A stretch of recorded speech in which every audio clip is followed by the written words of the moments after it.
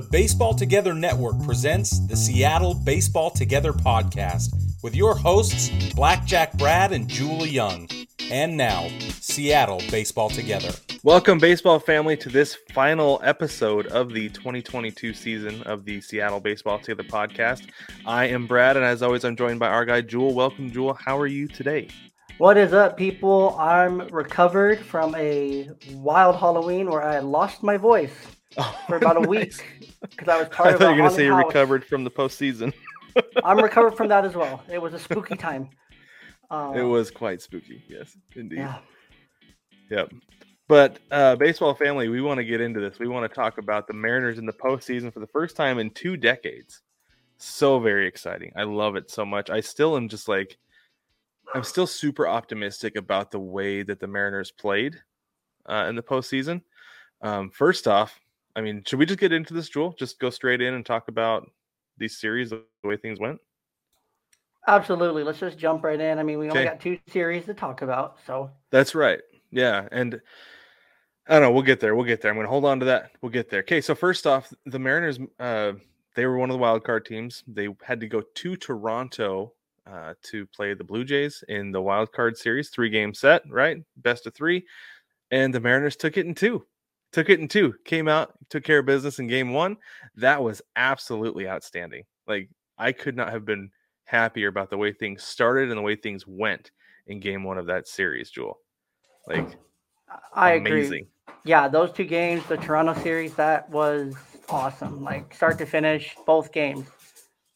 They were just, everything was perfect. They were so good. Right. Well, that first game, like, one thing that I loved about it was that they jumped out like right away, right? 3 runs in the first inning, and that would have been enough to do it right there because Luis Castillo took care of business. He shut him down. One of the most potent offenses in Major League Baseball, and he dominated him the entire time. Amazing. Yeah, no, Luis Castillo was great. I mean, he showed why we paid him $100 million for the next 5 years. Yeah. Why we traded great prospects for him. And what a lot of people believe to be like gutting the farm system to get him, right? Yeah, and it actually looks like an absolute fleece at this point. Oh, totally, for sure. Yeah, and especially with like I can almost guarantee you guys like Marte are going to be at the big league level next year. We're going to see exactly how this deal plays out. Right? Exactly. It's going to be a quick payoff. It's a quick payoff, especially with what we gave up. I mean, the only name I remember we gave up is Marte at this point, and Arroyo, right? Mm-hmm. Yeah. So we gave up some middle infielders, which is fine, but I mean, the depth, it paid off. I mean, maybe those guys are all-stars, but they're never going to be World Series caliber players. They're never going to be postseason gems to just guarantee you one game. Right, exactly. You a win. Because that's something we saw with the Astros just now is and Brig and I have talked about this a ton on the big show over the last 2 weeks. It's that the Astros let Carlos Correa go. They didn't give him the money he wanted. And it was kind of like, oh my gosh, what are they doing? But then it's like, well, no, they got Jeremy Pena. Exactly. And that's where the Mariners are at. Like, we didn't need these high-end prospects who look good in minor league ball, but have yet to reach Double-A even. Mm-hmm. And are on a trajectory for 2023, 2024, assuming no one else is signed. But you get a guy that can win you 20 ball games a year, give you 200 plus innings, 200 plus strikeouts, guarantee you 2 wins in the postseason and more if given the opportunity. Like, you have guaranteed wins in the postseason, or you have the best shot as good as Justin Verlander or anyone else in the postseason for a win. Yeah, and that's the thing. That is the big thing I feel like with Castillo is that he didn't disappoint in the postseason. Like, some guys will really let you down. Like, we saw Justin Verlander in the World Series in game 1, right? It was game 1? Yeah, but he bounced back in game 2, though.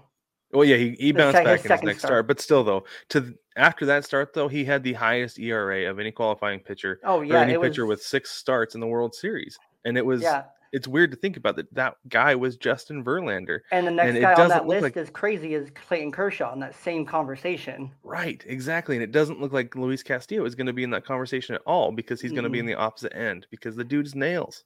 But Robbie Ray is, however. He's headed that direction. Yep. Give But- him more opportunities in the postseason. He very well could be one of those guys. I just don't think he was set up for success in that situation either. So I agree with you. Absolutely. Well, I mean, let's go on to game 2 because that was the Robbie Ray game, right? was the Robbie Ray game. Yeah, so he started game 2 and it didn't start well. I mean, it certainly ended well, but Robbie Ray, he gave up. Let me pull it up real quick. He gave up 4 runs. I thought he gave 2 up home 5. runs. He only gave up 4. Okay. But he did give up 2 home runs, but his ERA in that game was 12 because he only went 3 innings. Yeah, that's the problem. That was the problem. He didn't go deep at all, and that was why he got relegated to bullpen duties in the Houston series. Mm-hmm. The guy you're paying $100 million as a starter got relegated to bullpen duties to give rookie George Kirby the start. Yeah. And second year Logan Gilbert. Right. Over your $100 million player, reigning Cy Young winner. Yeah, that's not exactly what you want. So the thing that went wrong in game 2 was Robbie Ray gave up 4, and then Paul Sewald came in and gave up 4 more. Yeah, Sewald was rough. Yeah, he had a rough postseason for sure. But Diego Castillo, who is a guy who it's like, oh, what's he going to do when he comes in? He came in, pitched a third of an inning, got out of it. Matt Festa gave up 1 run, which is fine. Just fine. Given the circumstances. Yeah. Penn Murphy shut him down. Munoz came in and gave up a home run. Kirby gave up Munoz, that's a strikeout. That's Munoz was tired. Munoz was tired. He was that series. But he didn't give up a home run. He pitched 1 inning and he did what he was supposed to. He got out of it, and then Kirby did the same thing. Kirby closed it out. The Mariners ended up winning that one. Kirby was absolute ice cold. He looked so calm. He is just so calm. He's just so relaxed all the time. I think it just goes back to when they brought him up. He started on Mother's Day, which is a huge deal. Mm-hmm. First big league starts on Mother's Day in May. It was just that kid. Yeah, he's. I don't know. We'll get there, but he's got a bright future in Seattle for sure. But so the Mariners ended up winning that one 10-9. Came back, huge deal. That comeback was incredible. Down 8-1 after 5 innings. That was amazing. And I have to apologize to you directly, Jewel, on the air for. That's okay. I heard it on baseball. I heard it on the big show. Did you hear it on the big show? Okay, yeah. I was razzing on Jewel on the big show about not holding position and then wanting to turn the game on. But I spent the last 4 innings like this. Oh, it was rough. It was so rough. I don't remember what I was doing. The reason I did that was because they scored 4 innings 4 runs in 1 inning with me like this. So I was like, I can't move. I have to hold position. Right? No, it was rough. So then we on from Toronto, we move on to Houston. Yeah, and talk about rough, man. That was rough. Yordan Alvarez, he pretty much had 3 hits in the postseason. The entire postseason for the Astros. Yordan Alvarez. He had 5 total hits, I believe. And he had 3. Did he? Well, he had 3 meaningful hits. Those were his only hits that mattered. Yeah, because he had a first inning double against the Phillies, and I think that was it. I don't think he did anything against the Yankees. He did nothing against the Yankees. He had those 2 game winners against the Mariners. Yeah. And that was it. That was it. And one of them was against the Robbie Ray decision, which Let's talk about that for a minute. Let's talk about that for just a minute because. But it made sense from a baseball move. It made sense. Lefty on lefty. But it's also a guy that Yordan has seen. So this is the thing with it is that Robbie Ray's numbers against lefties are dominant. He's incredibly dominant against lefties. So I can see Service and DePoto being like, "Hey, this is our guy. He does well against lefties. We're going to believe in him. We're going to go with him." But at what point do you look at the batter's reverse splits, right? Because he was batting over 300 against lefties. Granted, he only had 10 home runs. 10 of his 36, 37 home runs were against lefties. But at the same time, though, he's a power hitter, and That's a third of it. Exactly. It's a big It's a deal. third of it. But then again, So- the only other guy that people were saying on social media they should have turned to was Eric Swanson. But Swanson going into the postseason had a 5+ ERA. Swanson had been good lately, though, is the thing. He had been better lately, but he wasn't used at all. So Right. he was super fresh. He was the Yeah. guy that should have been used. Well, and this is the other thing too. Is that so Robbie Ray doesn't give up home runs to lefties, and Yordan Alvarez has not hit nearly as many home runs against lefties as he has righties. So I can see. So this is the one saving grace for me is that Ray's gonna keep him in the yard because that's all he's got to do. Yeah. We need one out. We need to keep him in the yard. And it made sense. It made sense. Like if you're just looking at it on a baseball perspective, taking out of it numbers, you take the analytics. It was an analytic. It was the right move. It was the right move. Yeah. Situationally, I felt like it made sense. The result did suck because Ray did not get his fastball up enough. That was the problem. Is that it was? I think it was his 4-seamer. It wasn't his 2-seamer. Yeah, if it had been his 2-seamer, it might have stayed in. Might have been able to get the out and get the win. But yeah, and I don't want to say that ruined the series, but I was deflated for sure after that because I was like, that was the best chance we had to get a win. Yeah, and that was the absolute best shot. Yeah, and we needed that win, and then we came back to Seattle for a game because it was a 5-game set, and we played 2 games. Right. We got 4 games in a 3-game series. We got 4 games in a 4-game series. We went 18 innings in game 3. And that game was incredible. Like the pitching, the Mariners, the bullpen, the defense, everything. Everything about that game was amazing. Absolutely amazing. Both ways. That was one of the most exciting games I've ever watched in my entire life. It was. And it came down to a Jeremy Pena solo home run in the 18th inning. Which happens. I mean, somebody was gonna break eventually. And this is the thing too, Joel. Think about this. Yordan Alvarez, after being just the backbreaker, obviously in game 1 with the walk-off, he was the one who he hit, what was it, a two-run double in game 2, and then he hit a home run again in game 2. So he was the crux. He was the problem for the Mariners. He went 0 for 7. 0 for 7 in game 3, and that was a huge deal. That was a big deal. And then it was just Pena just got the pitch and had enough juice to get it. Oh, just barely. It wasn't a big home run. It was like first row out on the center field porch. Yeah, it wasn't deep. It wasn't. It was a heartbreaker, but it was. Then that was enough. The Mariners couldn't come back, even though they had the best chance. They had the best part of their lineup up there to do it. Yep. The next inning, they had Julio. They had Mitch. They had the guys. They had the right guys coming up. Yeah, it was 1, 2, 3. Julio, Mitch.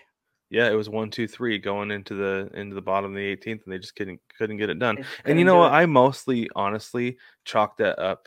I don't want to make an excuse, but I feel like the youth of this team really showed through in that series because a lot of those guys for the Astros, Jeremy Pena aside, have a lot of postseason experience. The Astros have been in the ALCS the last 6 years. Yeah, and we talked about that back in. I want to say we talked about that in September. Yeah, where I mentioned it was if we play the Astros, we have no chance because those guys know how to take care of themselves just differently for the deep October run. They know how to take care of themselves to play 190 games. Yep, exactly. And that matters. That really matters. And I think that the Mariners have learned how to. I think this young group has learned how to.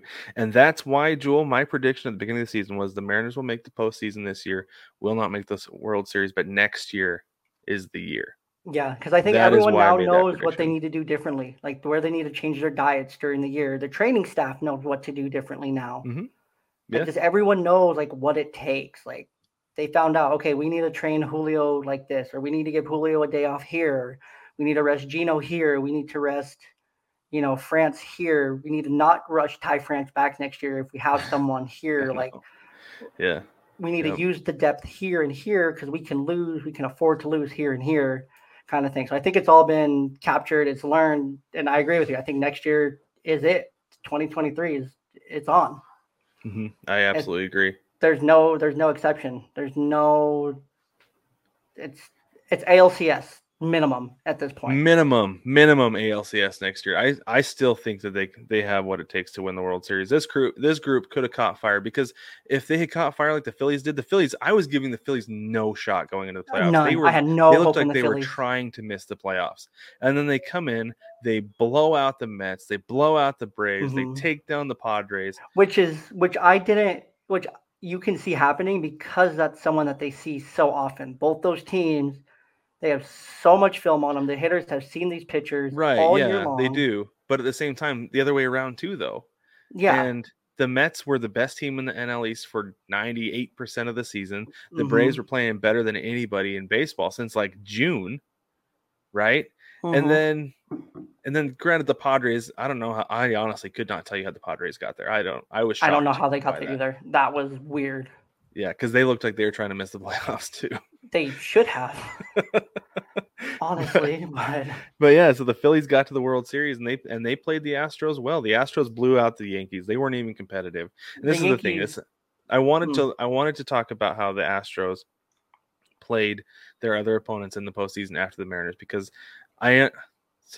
baseball family, I want to do this quick disclaimer. Joel and I talked about this before, but I do not believe in the transitive property in sports, which means that if A is better than B, or if A is greater than B and B is greater than C, therefore A is greater than C. I do not fully believe in that in sports because of matchups, right? But at the same time, you get into the postseason, yes, you have your matchups, but everybody's equally rested and equally vested, except for the Yankees for some reason, because they get those rainouts. Okay, like I'm not even making excuses, but it was a real thing. And the roof was open. I'm not even going to go there with that. But at the same time, though, the Yankees did not show up in the ALCS. No. Judge didn't show up. No one showed up. Nobody team did. Didn't show up. Anthony Rizzo showed up, and that was about it. Which is expected, because that's like the dude. He's the dude, exactly. That's the dude. The dude abides in the ALCS. But I do think, though, that I don't know. Like, I was shocked that the Yankees just rolled over. It felt like in that series. So then I was feeling pretty good about the Mariners after that, honestly, with how competitive they played them. Granted, they got swept, but in those 3 games, they were very, very competitive. They were one-run games. Yeah, I mean, game 2 was 4-2, but it was very much a one-run game most of the time. The Mariners had a solid. Yeah, outside of that 2-run homer, there was nothing. Those games were winnable games. And that's one of the things we talked about too, is that if the Mariners could keep the Astros in the yard, keep them from hitting home runs, because that's how the Astros win, they would have won it. And they would have. Absolutely. They would have taken they'd have taken the series. But it was timely home runs. It's just timely home runs. Just like, we saw it in Game 6 of the World Series. Yordan timely home run. And that's all that's what baseball comes down to. It comes down to timely home runs from your best guys. The whole, you get out of 3 wins, you get from your star, or 4 wins, you get 2 from your stars and 2 from your supporting cast, or however that works out. Your math there. I'm not doing you justice. I think it's 2-1-1 is what they say in basketball. 2 from your star, 1 from your role player, and 1 from your bench player. And it kind of works the same way in baseball too. Like you get 2 from your stars, 1 from a starting pitcher, 1 from a star in the lineup, and then you've got a role player who's going to come through, and then you've got a guy who's unexpected, like Martin Maldonado, leaning into pitches. Leaning into a pitch. I don't think he leaned it. I think he was just crowding the plate, honestly. But anyway, so the way that the Astros played the Phillies, though, I was actually pretty happy with that as well, because granted, the Phillies got 2 wins, but one of them was because Lance McCullers was obviously tipping his pitches. Yeah. 1,000%. That's what was going on there. There was that, and then they jumped on a Justin Verlander the night where Justin Verlander had one of his World Series outings. Yeah, and outside of that, the Astros rebounded and played really good baseball after that. So they no-hit them in Game 4. They no-hit them. They combined no-hit them. And I think where the Phillies messed up was they took Zach Wheeler out in that jam last night. Yeah. They should have kept him in. 68 pitches, your best pitcher. He's still throwing 98. He's still locating. Yeah. He still looks great. It's Game 6. They went lefty-lefty on Alvarez. That was the issue. Yeah. That was the problem. Yeah, I did 3 takeaways on TikTok after. I was like, you don't go lefty-lefty on the Yordan Alvarez. You just don't do it. It's not going to happen. You're not going to get the result. I saw your TikTok. I was like, yep. They didn't learn anything from Robbie Ray and the Mariners. No. But anyway, my big takeaway from the postseason is that I am very encouraged with the Mariners, the direction they're heading, the way that they played in the postseason, because I was shocked that this team was like that ready for postseason play, right? Yeah, they like showed up. sometimes I wonder if it's like there's a little bit of willful ignorance in there that it's like, is it a big moment? Let's just go out and play the game, right? And like But everyone played really well defensively. Everyone played sound, good defense. Mhm. Like there's very little mistakes. Pitching was great outside of 3 pitches. literally 3 pitches. You're exactly right. You're Outside of exactly right. And 3, I 4 didn't feel pitches, it bad. was I didn't feel bad about the offense getting shut down in game 3 either against the Astros because the Astros offense was shut down. and it's Dusty Baker. Like Dusty Baker is a great manager. He's played the Mariners plenty of times. He's smart. He's savvy. He's been around a long time. He knows how to win and win. And all he does in his entire managerial career is win. And we just got out that World Series. He finally got it. And we just got outmanaged. We just got outmanaged. So here's to hoping. Here's to Dusty Baker. Here's to Trey Mancini. Congrats to those two on the World Series. Honestly. I hope Dusty Baker retires. Now that he's got it, go out on top, so someone else can come in and take over. And and here's hoping to a sophomore slump for Jeremy Pena. Yes, and scares me. The other thing that for the Astros, this last takeaway here was Altuve was quiet. He didn't get a hit until the World Series. It was like game 3 or 4, something like that. He was like over. And then they won. And then they won. Yeah. And then they won. The Astros go as Altuve goes. Yeah. Yep. Exactly. Next year we'll see a difference because I bet you Pena's in leadoff spot next year. I'm sure he will be. You've got to put him in leadoff. It. You have to put him. So yeah, it'll be interesting to see what happens with the Astros next year. But hey, let's get into the Mariners off season before we get too long here. So we have a few things. Let's talk some injuries first because there was a lot. This team was beat up. I think that was part of the reason that things really just came to a grinding halt there at the end. Jesse Winker wasn't even on the postseason roster because he had to have knee and neck surgery this offseason. We'll get into him in just a minute. Cal Raleigh had a torn UCL in his left thumb. He'd been dealing with that since the beginning of September. Baller. The dude still hit home runs with it. The fact that he was even out there with that catching, he's got to have like so much respect in that clubhouse for playing through that because that is amazing. Sorry, JP. Cal is the captain now. Cal is the captain. Cal's the captain. The Dumper is the captain. Big Dumper's the captain now. Julio Rodriguez, he had that lingering back issue. I saw him with like a heat pad in between innings at one point, or when the Mariners were in the dugout. Yeah, he was getting treatments in between innings. Yes, and then he also had a broken left pinky that he played through. It's a similar injury to what Gino Suarez dealt with, but I guess it wasn't as severe or was on a finger that he was able to play through. So there's that. Andres Munoz had to have foot surgery. Ham Swaggerty, also known as Sam Haggerty, had a left groin strain that actually kept him off the postseason roster. Casey Sadler is coming back from a shoulder injury. Tom Murphy coming back from a shoulder injury. Ty France is a big question mark here because Jewel and I have talked about this a lot at length. We believe his elbow is still bothering him, and that's why he was not able to hit. It had to be. He was just not the same. The second after that injury, he just wasn't the same. He wasn't all-star Ty France. He wasn't getting on base. He wasn't hitting the gaps. He had exit velo was down. Everything was down. Right. It was just everything. It was hard watching him because it's like this. There's something wrong. And this is the thing. So when you're playing through an injury, like with your arms, like I played through a shoulder injury when I was 16 and I didn't want to swing the bat. I was up there trying to look for walks. And if I did swing, I wasn't swinging very hard. When I hurt my elbow the first time, I pitched through it. It hurt. I couldn't at the end of games, I could not move my arm. I believe it. And, on the other end of the spectrum, you got Bryce Harper playing with a UCL tear still. That dude's going to need Tommy John if he's ever going to play in the outfield again. But I feel like, though, because Ty France doesn't have a UCL injury, like he doesn't need Tommy John, I feel like it's more of a long-term strain on his elbow, and that's the problem, is that it's just like almost like tennis elbow, playing through tennis elbow, and it sucks. It's just going to be a lot of management. It's going to be a lot of treatment this offseason, a lot of treatment next spring. It's just going to be treatment and managing him. Yeah, to get him ready. And he'll be ready for spring training. I'm not worried about that at all. But that's going to be something to look for going into this offseason, or while we're in the offseason, is Ty France and his elbow. And another major injury. Back up there. Yeah, exactly. See what moves they make at first base. Another major injury is Kyle Lewis. I'm curious to see if he can come back. because I'd like I am him to. too, because I would love Kyle Lewis to come back. I would love for a healthy Kyle Lewis to come back and say bye, Even as a Jesse. full-time DH. Even as a full-time DH, I'd take I would it. love him. I would love it at DH, even part-time Mhm. DH. I would just love him being back on the field in that clubhouse because he was so like integral in 2020 and 2021 because he was just there. Like people, he inspires people just because of all the adversity he's been through, and he can ball. Just let him hit. When he's healthy, even at like 75-80%, that dude hits better than most guys in the league. Yeah, he's so talented and it's just he's a great hitter, and he would be so great to have in the lineup, just as another bat. Like I said, I would take him. I would absolutely take him as a full-time DH. He doesn't have to set foot in the outfield ever. Have him as a full-time DH. I don't think he should set foot in the outfield ever again. I think he should DH and take the Trey Mancini route.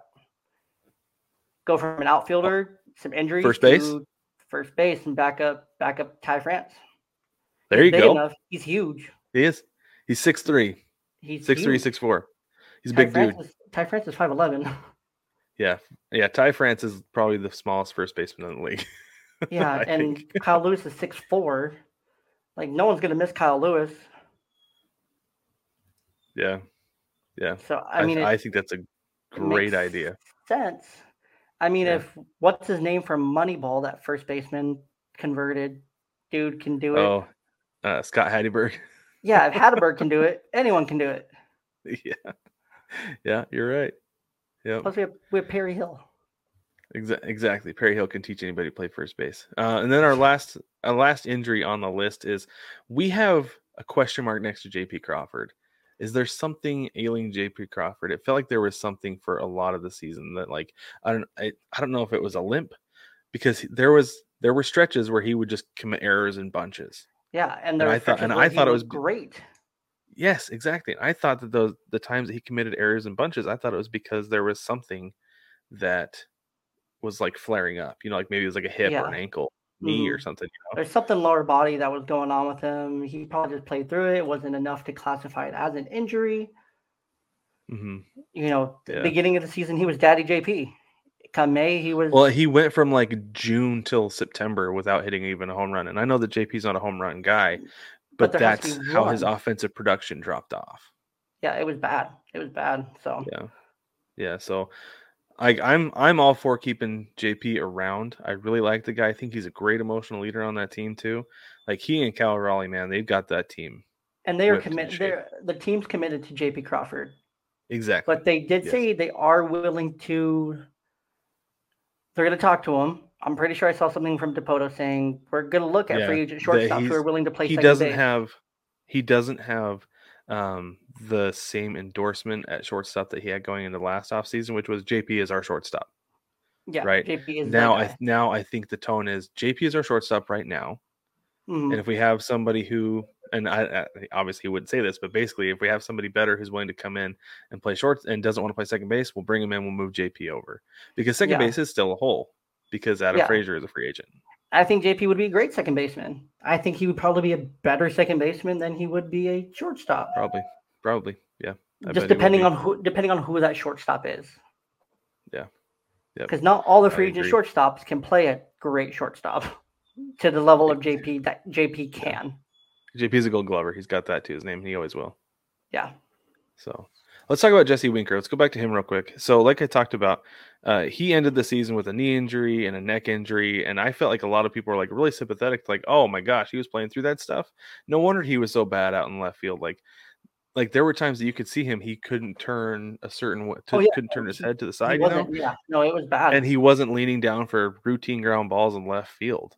Mm-hmm. And I'm sure that it had to do with neck and knee, right? Mm-hmm. So I think there's a lot of sympathy towards him with that. But then there was the whole thing about how guys are like, well, Mitch Haniger works really hard. Jesse Winker doesn't so much. Yeah. Yeah. Divish, was it Ryan Divish? It was Div, yeah. Tweeted that. Yeah, and he said that really wore thin with guys, and they're like, not too sure about that. But what did you find out recently, Jewel, about Jesse Winker? So if you're on the Mariners Twitter sphere, there was some interesting stuff that Jesse Winker did during the World Series or pretty close during the World Series. Let's just say that. But he suddenly deleted his Twitter, which Twitter is a big account deal, I think, for him because for he's a big social media athletes. guy. Yeah, for athletes, that's a huge deal. But then on his Instagram, he removed everything Mariners. But he also unfollowed all his teammates, staff, anyone affiliated with the team.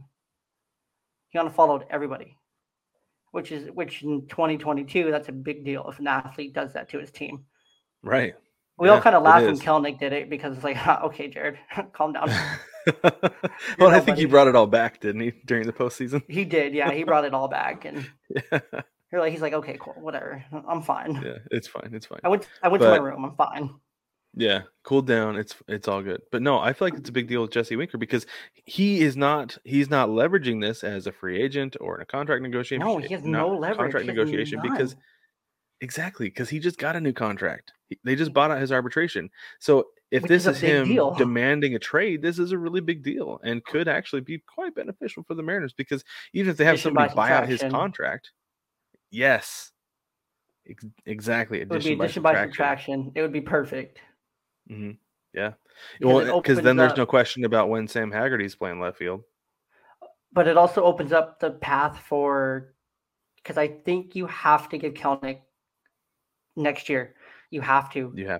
I feel like you have to give Kelenic next year, and you have to run him out there 145 times. And you have to just let him figure it out. You have to let him fail. You have to. This is the thing with that, though. This is the only issue I have with that. Is I do want to give him a chance to figure it out. But they've given him the chance to figure it out. But they've sent him down. He figures it out in the minor leagues. He can't go down to the minor leagues anymore because we talked about this. He's out of options. He's out of options, but there's nothing for him to do in the minor leagues. Right. Yeah, there's nothing left for him to do in the minor leagues, but some guys just can't figure out big league pitching, though, is the thing. Is like, yeah, let him go out there and try to figure it out. But what if you've got this black hole in the lineup that's Martin Maldonado-esque for this team that's on pace to win, say, 95 games and compete in the division, but you've got this black hole in the middle or bottom of your lineup when you could bring in a guy like Sam Haggerty, who, yes, he went on a hot streak this year, but he earned himself a spot because he found his identity on the team. Jared Kelenic is still trying to find his identity on the team because he is trying to find his spot on a big league roster. I know, but Sam Haggerty is the only other person on the 40-man currently that can even bring a comparable glove and arm to Jared Kelenic in the outfield. And plus speed. And that's huge. And that's major league plus OPS. Yeah. There's not many other guys. There's no one else on this 40-man roster that can play the outfield as well as Jared Kelenic other than Julio. Right. Like he's the second best outfielder on the 40-man roster today. But the problem though that I have with him right now, and don't get me wrong, I'm not saying that I want him to fail. I want him to go away. No, I would love for Jared Kelenic to succeed. Absolutely. I want him to succeed. He's 23 years old. The problem that I have is that outfield is an offense first position.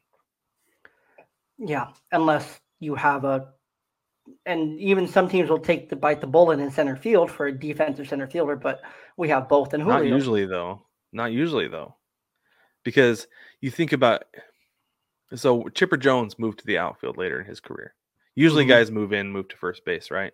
Mm-hmm. But Chipper Jones moved to left field. He moved out because he was still an offensive guy they wanted on their roster. Mm-hmm. But they had somebody better at third base at that point. You can kind of hide him in the outfield a little bit, kind of like how the Mariners hid Jesse Winker in left field. Yeah. Right? Yeah. But you want the offensive production because it's an offense first position. And that's the problem that Jared Kelenic has right now with this roster. Is there are guys who are better offensively, but minus defensively that they can make up for themselves. They can still not be a negative run saved. Because he's so good defensively. I mean, he's so good in the outfield. He has such a good arm. He plays such a good outfield. He's left-handed, so he's really limited. Yeah, that's one of the things that's hard too. Is that he's limited to the outfield pitching and first base. Sorry, not catching. Yeah. Outfield pitching and first base is all. So it's not like you can move him. Yeah, he has too much speed to play first. Oh, so yeah, way too much speed. He's to a be a way first it baseman. just wastes him. And so you hope and it's hard because Jared Kelenic will kill spring training because he's going against minor league pitching. He kills minor league Yeah, pitching. he's a spring training all-star for sure. Yeah, and he's a AAA. He's a 4A all-star. I'll give him that. He's a 4A all-star. I would love for him to be a big league all-star, So and that's what I want to see from him next year. And I want that next step. I want Kelenic I want them to give him the confidence, saying you're our left fielder. I think they've given that. I think they've told him that though, is the problem. But then I think he just gets so much in his head. I think honestly the best way for him to sort this out is to meet with a mental coach during the offseason, because I think that he's just so in his head at the plate that's the problem. And I think they have to. I think they have to keep him up with that coaching, because maybe it's just an age, maybe it's a maturity thing. I mean, he's 23. I think about where I was at 23. I definitely wasn't mature enough to be making millions of dollars playing in the big leagues. Not everyone's Julio Rodriguez that can handle it. Right. Yeah. Yep. Like you look at Haggerty, he's 28. You look at Demo, he's 30. Like that's why you see these guys take it on the chin when they fail. He's 23, and he's been such a high-end prospect for 7 years. Well, and that's one thing I talked about before, is that I feel like he's a guy who baseball has come easily to him all the way through AAA. Mm-hmm. He's never had to adjust because he was good enough.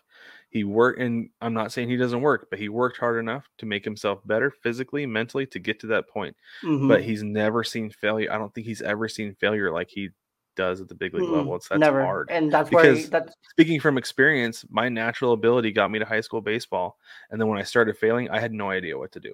Same. Yeah, no, I got you. No clue. And that's where he's at. And I think I mentioned that this last season in like May or June, that he just needs that mental support. You got to give it to him. If you want him to succeed, and you want that arm, that defense, and the potential of that bat in your lineup, you have to provide that mental support as a team. Even though it sucks, you have to cater to him a little bit more. If it gets you the results you want. Yeah. I mean, I think you're right. 23. Okay, let's play a little game. Let's move on from Jared Kelenic because I don't want to go too long here. Let's play a little game here with free agents. These are the Mariners free agents. We're gonna play sign them or send them. Okay. So what we're gonna do is we're gonna go down the list of Mariners free agents, and we're gonna decide whether we want to re-sign these guys and bring them back, or send them off and let them go contribute on another team. Let's start with Boyd, Matthew Boyd, right? Matt Boyd. Yep, you go first with Matthew Boyd. I'm fine with sending him, honestly. Like, he was fine. Too. He was a good little fill-in, but I'm sure he would want to be back because he grew up a Mariners fan. But if he's not going to come back on a team-friendly deal, you got to send him. And I think he will, because I don't think anyone wants how old is he? 32? He's like, what?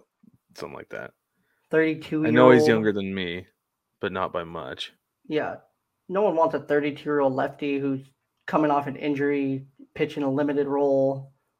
Yeah. He did really well in that limited role in 12.1 innings, 1.35 ERA.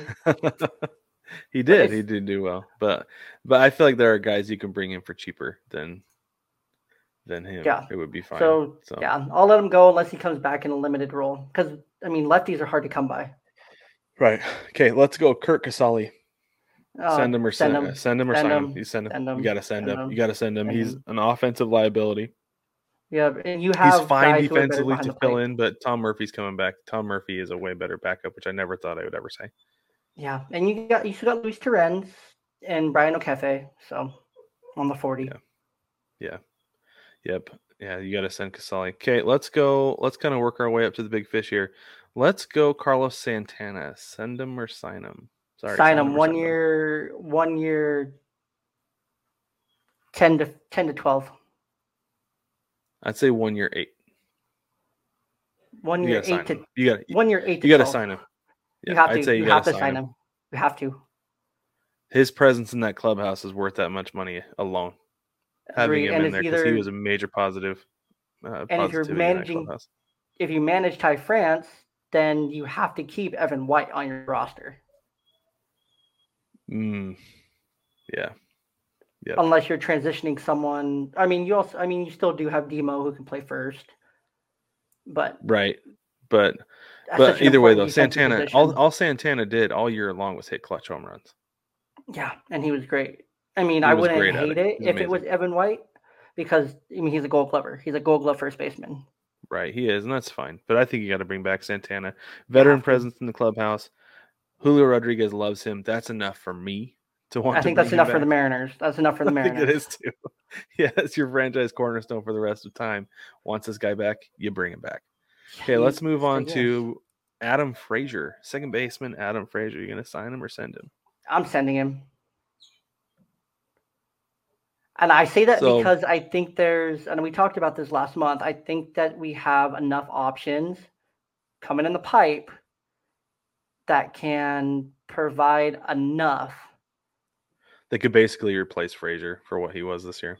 They can give you exactly what Frazier gave you, maybe a little bit more because they're a little bit unknown, more energy. Well, and this is the thing that I always talked about the Frazier is that his lows are so low, but his highs are so high that I'm willing to take those lows. Because he seems like it feels like when he's hot, the dude is just getting on base. That's all he's doing and driving in runs, and it's amazing. It's awesome. It's fun to watch. But man, his lows are just a black hole in the lineup, and it is so frustrating. I feel like you send him though. Then the reason you send him is because there are better options on the free agent market. Granted, they're going to be way more expensive than bringing him back, but they're worth it. I think you send him just because you can upgrade. Yeah, you can be almost certain you're going to upgrade this offseason. Yeah, even if it's an in-house upgrade. Yep.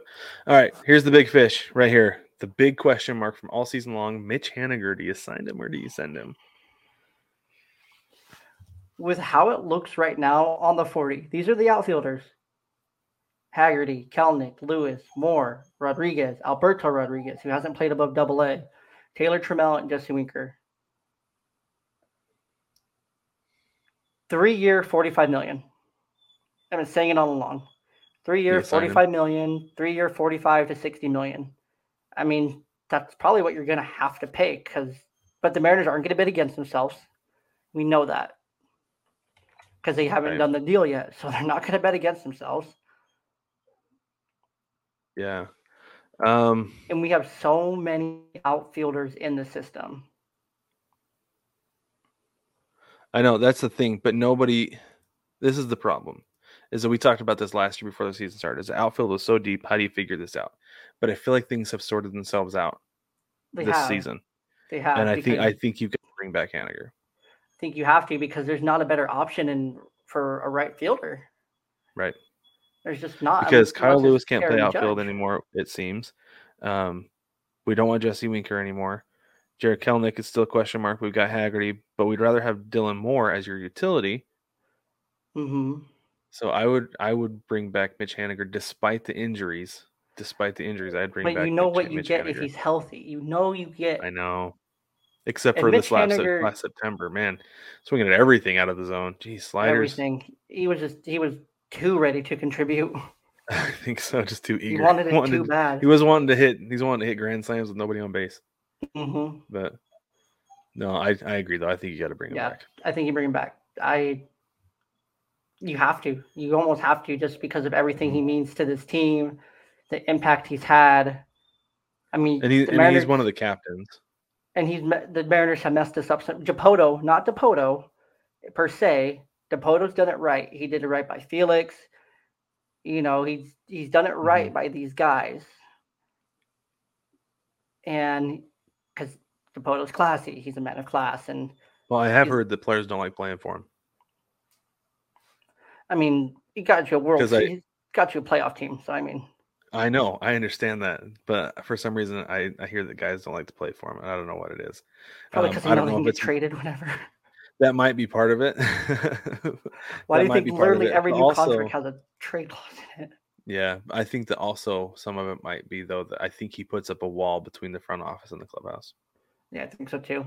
And then he just lets Service manage the clubhouse. But I mean, that's almost okay. So far. It's worked. Yeah. But work. anyway, All right, so there's your sign them or send them. That's maybe, I don't know. Maybe we'll play that game more next year. We'll see. Okay, let's talk about free agent targets then. So if we're gonna let Frazier walk, we're gonna let Casali walk. We've already talked about replacing him with Tom Murphy because he's coming back. Gonna let Matt Boyd walk. How do we fill in these holes? Top free agent targets. We've got Trey Turner, Dansby Swanson, Andrew Benintendi, Trey Mancini. Those 4 guys have said that Seattle is considered a top destination. Of those 4, who would you want the Mariners to sign? Let's start with these 4 in a chunk. Swanson, Mancini. Swanson and Mancini. Okay. I am not super on board with the Mancini thing just because I understand like he's adding depth, but he's just getting more down the depth chart. If I'm going to bring in a free agent, I'm going to want somebody who's going to contribute more towards the top of the depth chart. Yeah. Right. No, I so agree. Of those 4, I would probably say Swanson and Benintendi. I know Benintendi pretty much disappeared when he was in New York, but we've seen what he can do. He was also hurt for like 75% after that trade. Yeah, he was hurt for a long time. So, but I think that he helps out with that outfield depth that we talked about. That hey, maybe they do let Haniger walk and they bring in Benintendi to take his place. Jared Kelenic continues to have a horrible time at the plate, and Sam Haggerty is not the guy he was in 2022. You got Andrew Benintendi. Yeah, no, you do, and there's plenty of other options as well who will probably be super hot and look great in AA and AAA. Yeah, exactly. Okay, so we got those 4, and then let's keep going down because let's wrap this up soon. Yeah. So we got Gene Segura, probably never coming back to Seattle again. Let's be honest. Carlos Correa. Carlos Correa. Well, I want Gene Segura, but he probably won't come back. No. Because he got traded for JP. But I would, if Carlos Correa came and knocked on the door in Seattle, you've got to listen to him. And you know the Mariners are going to talk to him and Aaron Judge. You know that they're going to have links. You know they're going to Judge talk. is not on this list. How is Judge not on this list? I don't know. Because we know it's just probably not going to happen. It's not going to happen. We know Aaron Judge is going to go to the biggest market he can go to. I think Judge is going to be a Dodger, honestly. That would not shock me. They love to sign the reigning MVPs. I know. Yep. That's what they do. They sign MVPs and then they go to trash. Just kidding. Freeman. That's another. They won 111 games. They didn't go to trash. They're moving Mookie Betts to second base next year. Apparently. I saw that. Yeah. I think they're doing that because they want to bring in Judge. Exactly. Anyways, no, I'm on board for Correa. I would take Correa in a heartbeat. That dude's so good. I just think Correa will play second base just so that he can go and beat up the Astros. I know it's Carlos Correa. He has a big ego. He's great. Too tall for a second baseman. He's a great shortstop. He is great at shortstop. He would look. I think he's too tall for second base. He's got to play shortstop. Yeah, you're probably right. Especially now that the shift is going to be banned next year, you've got to have Carlos Correa shortstop. But then you got JP at second, and I think he'd be a better second baseman. I think so too. I think it's time. I mean, he's 28. He'll be 28 next year. So, I mean, he's not old. He's still in his prime, but he's 6'2". So 37. So he's still in his prime. Yeah, so I think Correa, I would love for the Mariners to go after Correa. I would love for them to go after Aaron Judge, but it's just not going to happen. I think Correa prices himself down to actually get a good fit. Yeah. I don't know, because I feel like he opted out of that deal so he could go get more money somewhere else. But I feel the opposite. I feel like he compared himself to Dior, Jewel. I mean, you're right, but I feel like he opted out because he's like, okay, I tried this where I went to take the money, and it did not work out. Yeah. Because Byron Buxton can't stay healthy to save his life. Poor guy. I feel so bad for that dude. Yeah. Okay, next on the list, we've got Jacob deGrom. I would love to have deGrom in Seattle, but first off, I don't think it's going to happen. And second, I don't think it's needed. It's not needed. Yeah, the pitching staff is so built out. Like, it's weird to say you don't need deGrom, but the reason I don't think you need him is because of the shoulder problem, right? Yeah. That's going to continue to linger. He's going to miss a lot of time. He's only getting older. So, yeah. Yep. Then we got Xander Bogaerts, another all-star shortstop who the Mariners could bring in and move J.P. Crawford to second base. No, I think Xander's probably the one that plays second base. You think so? I think Xander's the one that goes and plays second base. Yeah. That would be neat. I would take it. I'd take that dude. He's got a bat, man. He's got a bat. He gets on So base I a would take ton. Xander Bogaerts. Yep. Okay, Yeah. Jose Abreu. If The White Sox Santana, have said they're not bringing him back. Jose Abreu or Carlos Santana. Take your pick. I mean, ideally Santana, but if we Santana's don't cheaper. get Santana's going to be cheaper. Well, I don't know. The Abreu's like 36 or 37. That's true. Abreu's old. They're both old. Santana's older. It's not that much older. He's my age. He's like a year older than Abreu. But no, I would take Abreu because Abreu's still a productive player. He can still DH. He can play a good enough first base when Ty France needs a break. But he can hit. He still hits. Yeah, he knows the does. AL. Yeah, I don't know. If it comes down to between Abreu and Santana, I'm taking Santana just because he's been there and he's established in the clubhouse already. 1,000%. But I feel Abreu's also that same, like, Abreu's a baller. Yeah, he is. I mean, he is. Okay, MVP. let's jump down. We're gonna skip a few here. Anthony Rizzo opted out of his contract with the Yankees, but it sounds like he's gonna resign. He'll be back. Send him back. And then one that I thought was funny that we brought up while we were talking before is Aroldis Chapman. That's just like a no. Don't want that dude around. Absolutely not. No. I'm curious if anybody's even going to sign him. The Braves. His career's probably over. Watch the Braves sign him because the Braves love those guys. Apparently, yeah. And somehow they work. One guy, like if we needed that fifth starter on the pitching staff, one guy I would love for the Mariners to sign is Sean Manaea. No, I'll keep Marco. No, I would take Manaea because he dominated us for some. Yeah, I'll take Manaea over Marco right now. I like that dude a lot. He was really good in San Diego. Regular season. He's a great pitcher, man. He's really good. They did him dirty not using him in the playoffs at all. Yeah, I know. They should have. And then last guy, if for no other reason for me than for humor, is Joey Gallo. Yes, give me Joey Gallo. I do not want Joey Gallo. But he can. But remember, he played in Texas. He's played in the AL West. I don't care. You know? But the thing is, he was good. I know what you're good. When Joey Gallo hits more home runs than singles, Jewel. That's fine. He's an amazing defender. He's a Gold Glove center fielder and right fielder. You don't need him. You don't need him. But heck, I don't want him. Wave a towel. Okay. Now, and speaking of Joey Gallo as a towel waiver, because things fell apart in New York after they traded him, right? He had more home runs at one point in LA than the Yankees did as a team.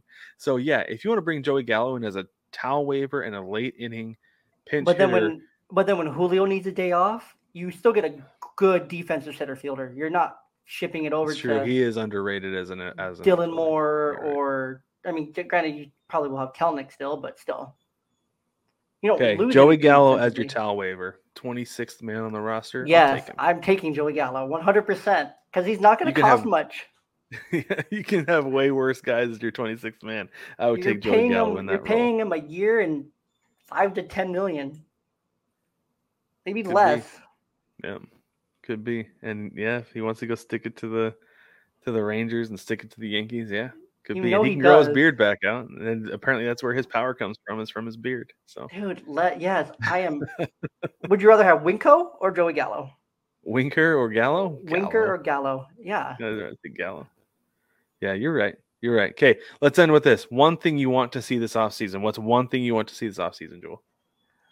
I want to see Logan Gilbert and Cal Raleigh get what they deserve. Oh, get some money? They've earned it. I mean, Silver Slugger, Gold Glove finalist, Cal Raleigh. Number 2 guy, ended up being your number 2 guy, Logan Gilbert. And I don't want any changes in the bullpen. Like, I love this bullpen, and I think continuity is going to take this team super far next year. I want as much continuity as possible going into next year. Like, Sadler's a huge upgrade coming back. He's probably better than some of your free agents you're going to get on the market this year. Mm-hmm. Other than Edwin Diaz, who's off the market now. Right. Yeah. He's signed a new deal with the Mets, so he's off the market. Yeah. I would like to see the bullpen. That was one thing I did want to talk about, though, is that that bullpen had a negative WAR this year. Maybe let's slow down on the Los Bomberos a little bit. Yeah, let's because things really went downhill after that nickname came out. cut that. Let's just Pump the brakes there. pump- But yeah. my one thing that I want to see is I just want to see guys get healthy. Yeah, I want to see health. everybody ready to go spring training, ready, healthy, ready to win. I would love to see Jared Kelenic come back. I want them the to spring, absolutely dominate ready to spring go. training next year. They could. They really could. Just dominate Definitely. spring training. So yeah. And I guess the other thing too is I'd like to see him bring Haniger back because you need that guy in the clubhouse. I feel like he plays a really significant role. So Agreed. I'd like to see him come back. So, but anyway, baseball family, let us know what you think. What's one thing you want to see the Mariners do this offseason? You can jump in the mailbag. There's a link in the description of every single episode, both on your podcast platform, wherever you're listening, or on the YouTubes. If you're watching on YouTube, we have links in the description down there. You can jump in the mailbag and send us an email. It doesn't matter if you click on the Big Show or Seattle. They all go to me anyway, so it's not a big deal. But we'll talk about it when we come back. We're going to be going into hibernation. We'll be back when it's time for spring training. In the meantime, though, you can catch me on the Big Show on Baseball Together. We have new episodes coming out every Tuesday. We have some really cool interviews coming your way very soon that we're very excited about. And we'll have a lot of fun off-season content for you. We're all in on the World Baseball Classic because we'll be having that as well. Jewel, tell them where they can find you. You can find me on social, Ballboy Media, Young Dad Pod, both. Something super exciting for Young Dad Pod. We'll be flipping script on the Young Dad Pod, and here soon, Brad will be on as a guest. That's right. Yeah. He'll be a guest and not hosting. I don't know if he's ready for that. It might be a little weird for him, but he's going to have to take a back seat for once. I think I'll be fine. It'll be great. We're excited. But that's where you can find me, Young Dad Pod, and Ballboy Blog, Ballboy Media, all over the socials. So, excellent. Baseball family, thank you so much for joining us for another fun and incredibly exciting Seattle Mariners baseball season. We will catch you, like I said, in spring training.